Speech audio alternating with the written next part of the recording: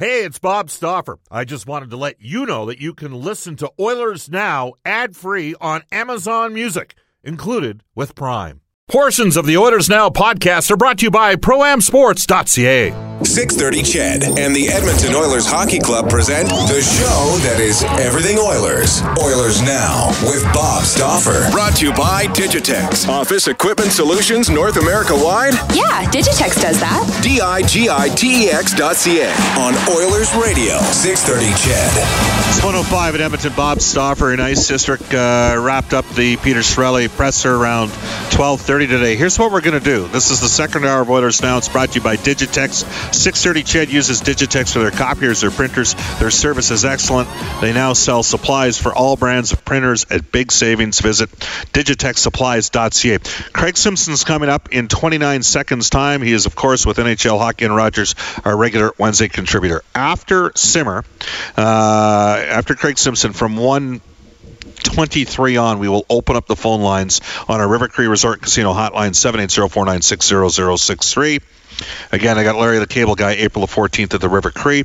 You can also text us, and we got hundreds of texts in. A lot of people aren't happy with what Chiarelli had to say. That's what happens when your team doesn't make the playoffs. And you can text us at 630 for Westlock Ford. If you're looking for a new vehicle, go see Paul Olson at Westlock Ford. Check out the great selection today at westlockford.com. Worth the drive to get your new ride. All right, without further ado, a man working the Boston-Toronto series. He is in Beantown today. We welcome back to the show Craig Simpson. Hello, Craig. How are you? Bob, how are you? Not bad. Not bad. I can tell you that the venom is out there. So after a couple days, obviously, with the shock of the Humboldt tragedy, I think that started to wear off for a lot of the fan base, and right. they're back bringing it. And I just wanted to give you an opportunity, if to not to put you on the spot, but just to encapsulate your thoughts as a hockey player, as a coach, as a father of hockey players, as a guy who spent a lot of time on the bus, as a guy who knows family members that have been impacted by this. I'm sure this is a very difficult thing that the entire hockey world is going through, and something that I'm sure has been difficult for you as well.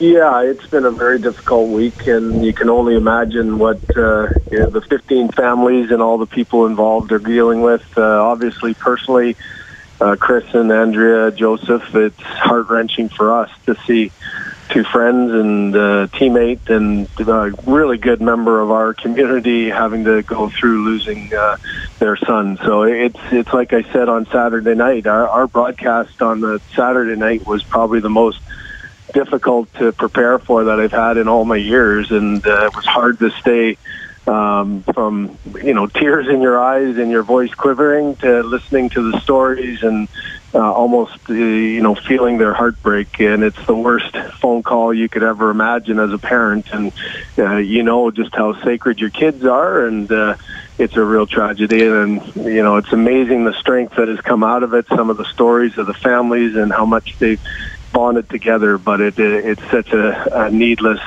tragedy that it's very difficult to handle. Craig Simpson joining us. Craig, of course, was traded to Edmonton in the Paul Coffey trade with Chris Joseph. This is Oilers Now. Peter Chiarelli, before we get to the playoffs, Craig, I want to get your thoughts. Peter hit on several topics, and one of the topics that certainly is getting a lot of play here at Edmonton on our text line is the fact that he gave no definitive response other than under evaluation on the coaching staff. Yeah, and I'm not surprised. I mean, the only way, first and foremost, those kind of press conferences are never going to be one that people will get much positive out of. I don't think they're one that you can really give the right answer to those who are asking. I don't think there's necessarily, an overreaching answer that all the fans are going to be happy with, unless you had come into that with the mindset that you have significant change and this is what it's going to be. I think you are in a situation where you have an overview of evaluate what's going on. You got to be honest with what failed and what didn't over the last year or year and a half. And I think that it's probably prudent if. I don't think any of us thought that it was going to be a message today that Todd McLellan is gone. So with that being said, I think it's kind of natural that he was, not specific on any definitive change at this point. But I think that'll happen within the weeks ahead, anyways. Craig Simpson joining us from NHL Hockey and Rogers. You brought up 2 weeks ago the amount of assistants that Detroit went through over that 10-year span where they made the playoffs. It's funny. You mention that on the air, and people go, well, Stauffer's undermining the current assistant. I mean, it is a statistic, and the reality of the situation, Craig, as you know, is even good teams make changes to their coaching staffs during off seasons. That comes with the territory. Yeah. And ultimately, you hope those changes are born out of assistants becoming head coaches somewhere, right? That's not always the case. I know in Mike's case, it was on 2 or 3 of the occasions of their assistant going either down to the American League or Todd McLellan going over to San Jose. I think ultimately as a staff, that's what you're hoping is to promote guys to new spots. I just think, going back to Peter's discussion on evaluating the coaching staff, nobody wants to see anybody, lose their job. As I said last week, you've got people with families, you've got people trying to make a livelihood. So I don't think anybody takes it lightly in terms of evaluating and just making snap decisions. But this is one of those years that some of the key things that failed throughout the year would be one of those evaluations is saying, well, what can we do to make some different changes? Maybe bring a different style, maybe bring a different voice. And as I said before, I know nothing in the sense of anything happening, but I would not be surprised if there would be some changes within the staff. All right. Peter said today, we had enough offense. Last year, the Oilers finished 8th in the league with 247 goals. Craig, This year the Oilers finished 20th with 234 goals. Now, scoring went up largely in part because numerous power plays were above 20%. We all know the Oilers dropped from 5th in the league, 22.9%. That's the highest percentage since before you were in Pittsburgh when the Oilers, in your rookie year in 85-86.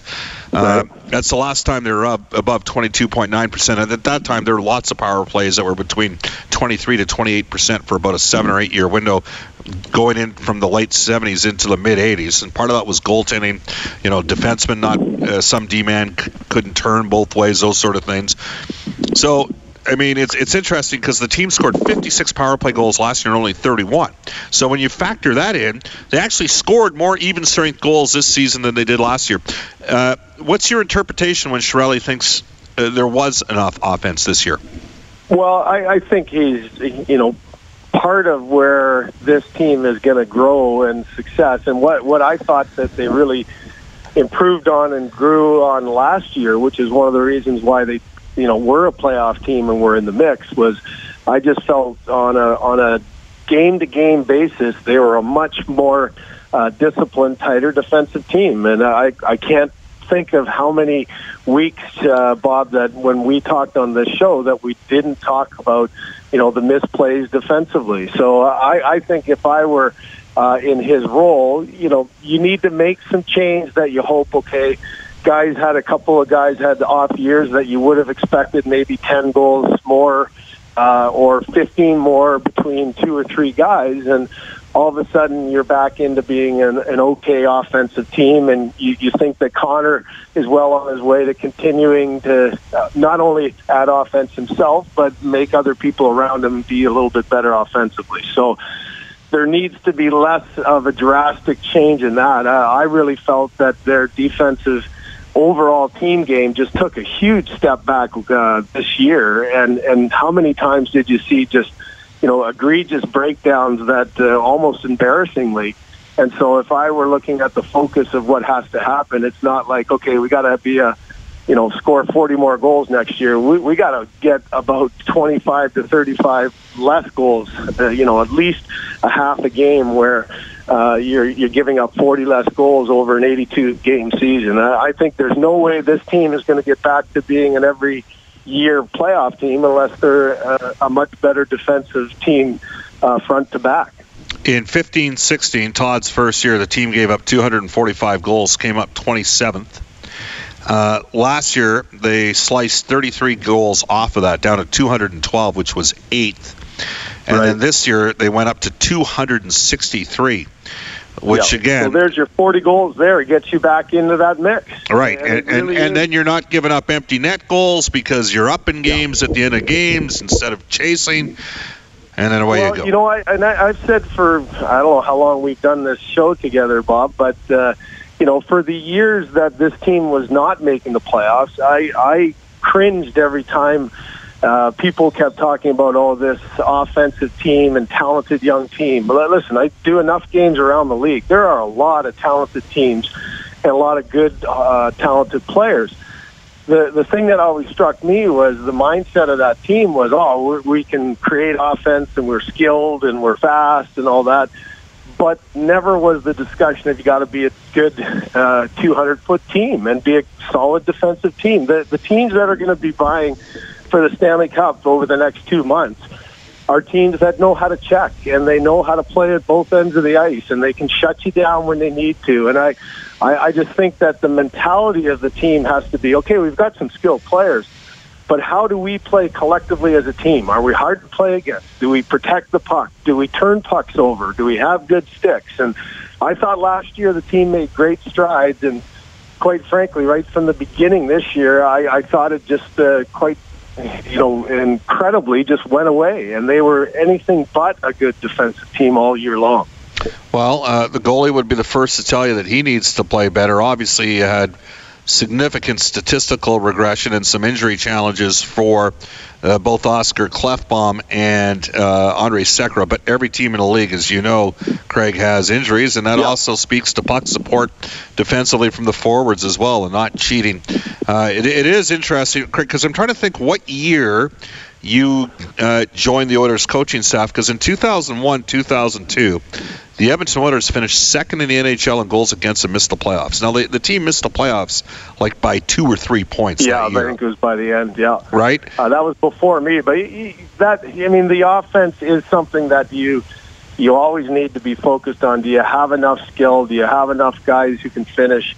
But I just think that somewhere in, whether it's the message or, as Peter was saying, the execution or the planning, definitely the execution from the players, it really just became something that they were never able to dial in on. And as I said, you look around the league and there's some teams that can score goals that allow themselves maybe to mirror some of the defensive discrepancies that they have. But, I think if you're going to look for long-term success, you have to have that balance of your team that can play at both ends of the ice. Is Cam Talbot a number one for you? Well, I think, if you look at 1 of 3 years, he's shown he has been. So I think the thing you worry about if you're management coming up to another contract is, okay, if he can dial it back in and be a number one guy like he was last year, if he can do it next year, you got to give him the benefit of the doubt. But you worry a little bit that, part of the challenge of being a great number one goaltender in the league is that consistent level. Can you do it each and every year? Can you do it over 56 to 60 games during a regular season? That's one of the most toughest positions to play in. And when a player goes from 70, 80 points to a 50, 60 point season, you might turn your eyebrow up a little bit, but he usually doesn't have the kind of impact the goaltender when he has an off year. So next year, obviously is just a huge year for him, and I think he can prove he's going to be a number one. I don't think he's a top 5 goaltender in the league, but I definitely think he's in the upper half of a starting goaltender. Well, I got the distinct possibility when I asked the question, I basically said, do they need a better backup, that the Oilers are certainly entertaining that option, and with all due respect to Montoya. But Montoya has been a 10 to 15 game starter, and I think the Oilers need a 25 to 30 game starter, and we might see a better Talbot as a result of that. All right, well, we hit on a bunch of things there from an Edmonton-centric perspective. We're joined by Craig Simpson, former Oiler player, Oiler coach, lead analyst for Hockey Night in Canada. And there's some great playoff series. Unfortunately, Edmonton isn't in any of them, which is a bummer for everybody involved and everybody in our marketplace. What is the vibe like with Boston and Toronto? Because the Bruins didn't close it in the most necessarily positive fashion this year in the regular season. No, they wavered a bit, and I think Bruce Cassidy said today here when we went to the practice rink that they didn't think that Tampa was going to give them the opportunity, really. I mean, they had nailed down, they had sort of felt they were going to be in second, and when they got the points and Tampa didn't on that Saturday, he just felt that his team didn't have much left. You remember they had an incredibly busy schedule. There was one point back in February that I think the Leafs had 5 more games played than Boston did. So as you're looking down the stretch, you got to make those up. They had the canceled game in January that they had to play on Sunday. And I just think mentally, physically, they were a little spent. So they had Monday off. I just think that this is a really good matchup. It's two teams that are, when you look statistically, they both can score. They're top 5 in scoring.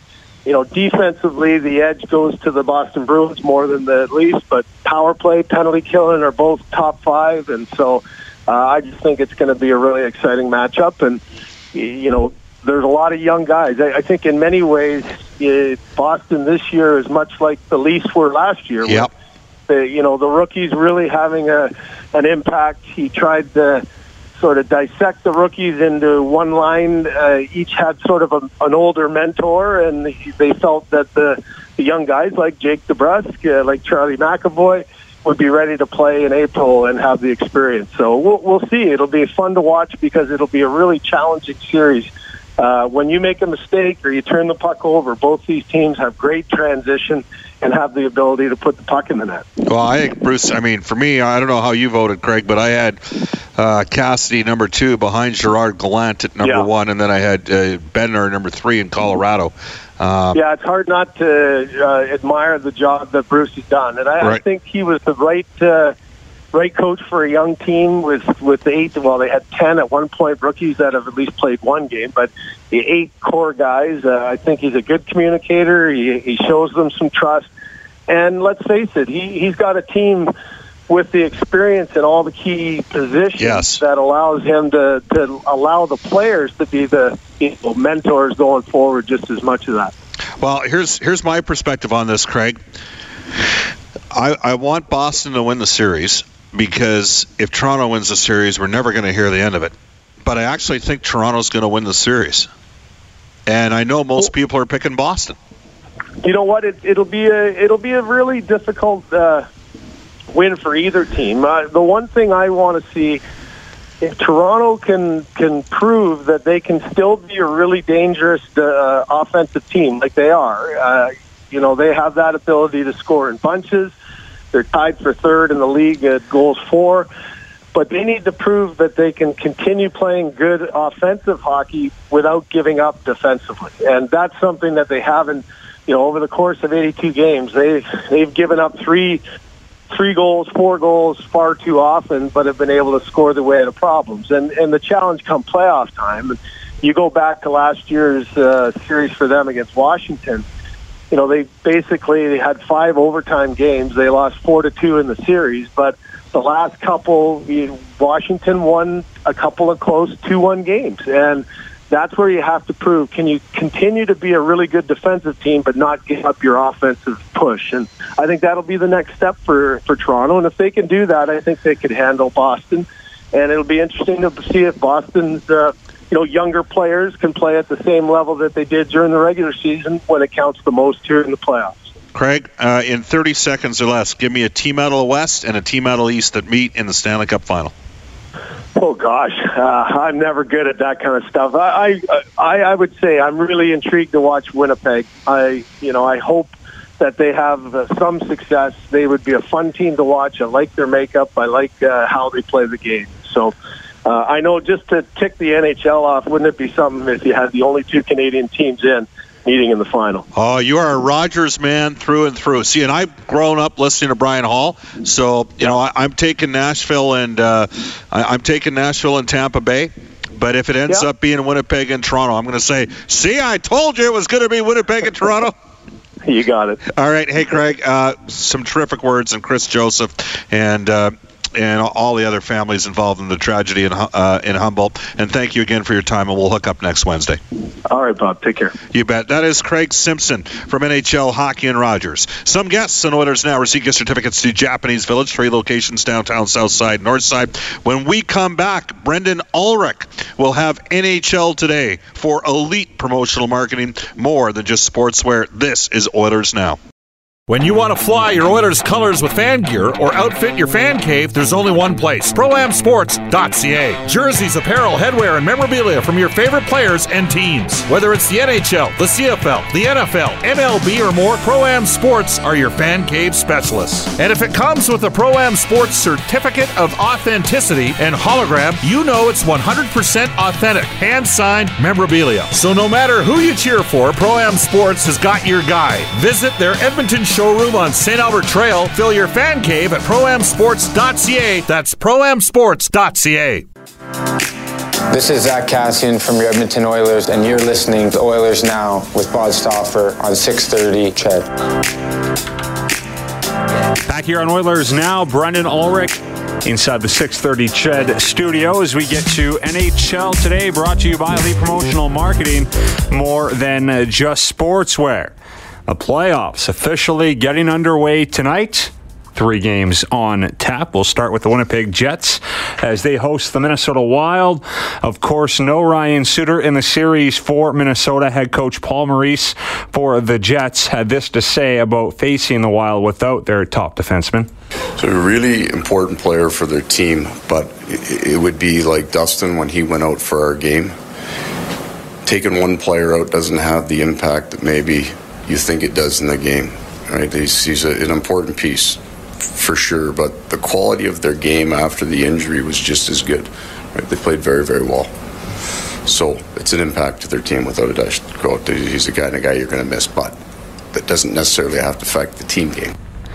Yeah, I have the Jets going to the Stanley Cup. If they get there, they'll need a big performance from Mark Scheifele, who says he's going to enjoy the moment. You know, it's a fun time. You know, this is what you play all season for, is to get to the playoffs, and you know, you got to enjoy it. You know, we play a game that we love each and every day, and you just have to enjoy every second of it. The whiteout in full effect tonight. Trouba will play for the Jets. Hendrick and Entrim are out. Spurgeon will play for the Wild. We have Pittsburgh hosting Philadelphia. The Pens begin their quest for their 3rd straight Stanley Cup. The Pens swept the season series 4-0 against the Flyers. Mike Sullivan would not confirm if Brassard is in tonight or not, but he is expected to play. And the first ever playoff game that is in Vegas Golden Knights history tonight as they host the LA Kings. William Karlsson was not on the ice for the morning skate today, but he will play. David Perron ruled out, according to head coach Gerard Gallant. And the Condors have 3 games left in the regular season. They host San Jose tonight. Cooper Marody has joined the team. No word on if he'll be in the lineup or not tonight. That's NHL Today, brought to you by Elite Promotional Marketing, more than just sportswear. We'll throw to the 1:30 news with Eileen Bell.